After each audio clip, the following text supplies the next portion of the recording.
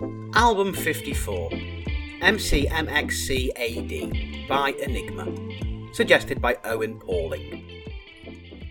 This project is weird. If I'm honest, I expected far more troll suggestions. I expected Wiggles albums, Cheeky Girls tunes, Jedward retrospectives, the best of Billy Ray Cyrus played by the Woolagong Didgeridoo Collective. Instead, what I got, and what I get, are genuine suggestions of music that people love. Be it Taylor Swift or Cannibal Corpse, it's suggested with honest intention. And I give it a proper go, even if it does make my ears bleed or send me off to sleep. Then I write a review, which is a hiding to nothing. If I appreciate the album, then yippee-ki-yay, we have bonded like siblings conjoined by the power of the dance. If I dislike it, all I am doing is disappointing someone. I'm pissing on someone's personal taste. No one likes being told that they're odd. When the albums are polarising, it's simpler.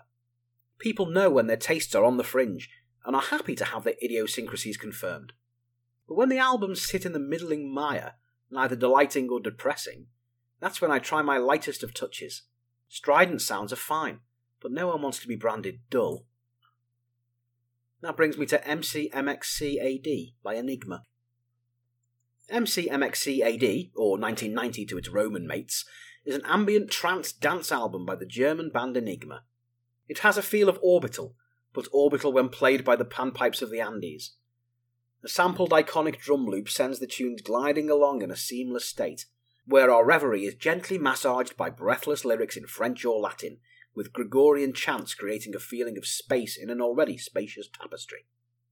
There's one song on here, Sadness Part 1, that listeners of a certain age will recognise, primarily because on its release it topped the charts worldwide and was bloody everywhere for a seemingly infinite amount of time. Maybe not as long as Everything I Do It For You, but close. Sadness also heralded the golden age for Gregorian chanting, because they were very popular in and of themselves for quite a while. Again, another troll suggestion I'm surprised hasn't hit this list yet. Sadness Part 1 is my standout track for sheer brand recognition, but the rest of the album is only a slight variation on the theme. I find myself metaphorically shrugging my shoulders throughout this, even though it's pleasant enough.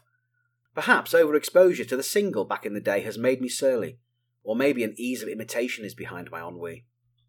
Charitably, this is relaxing. Realistically, this is boring.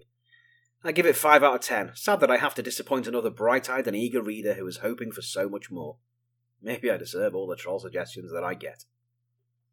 I'm Craig Stevenson. This is the 1000 Albums Project.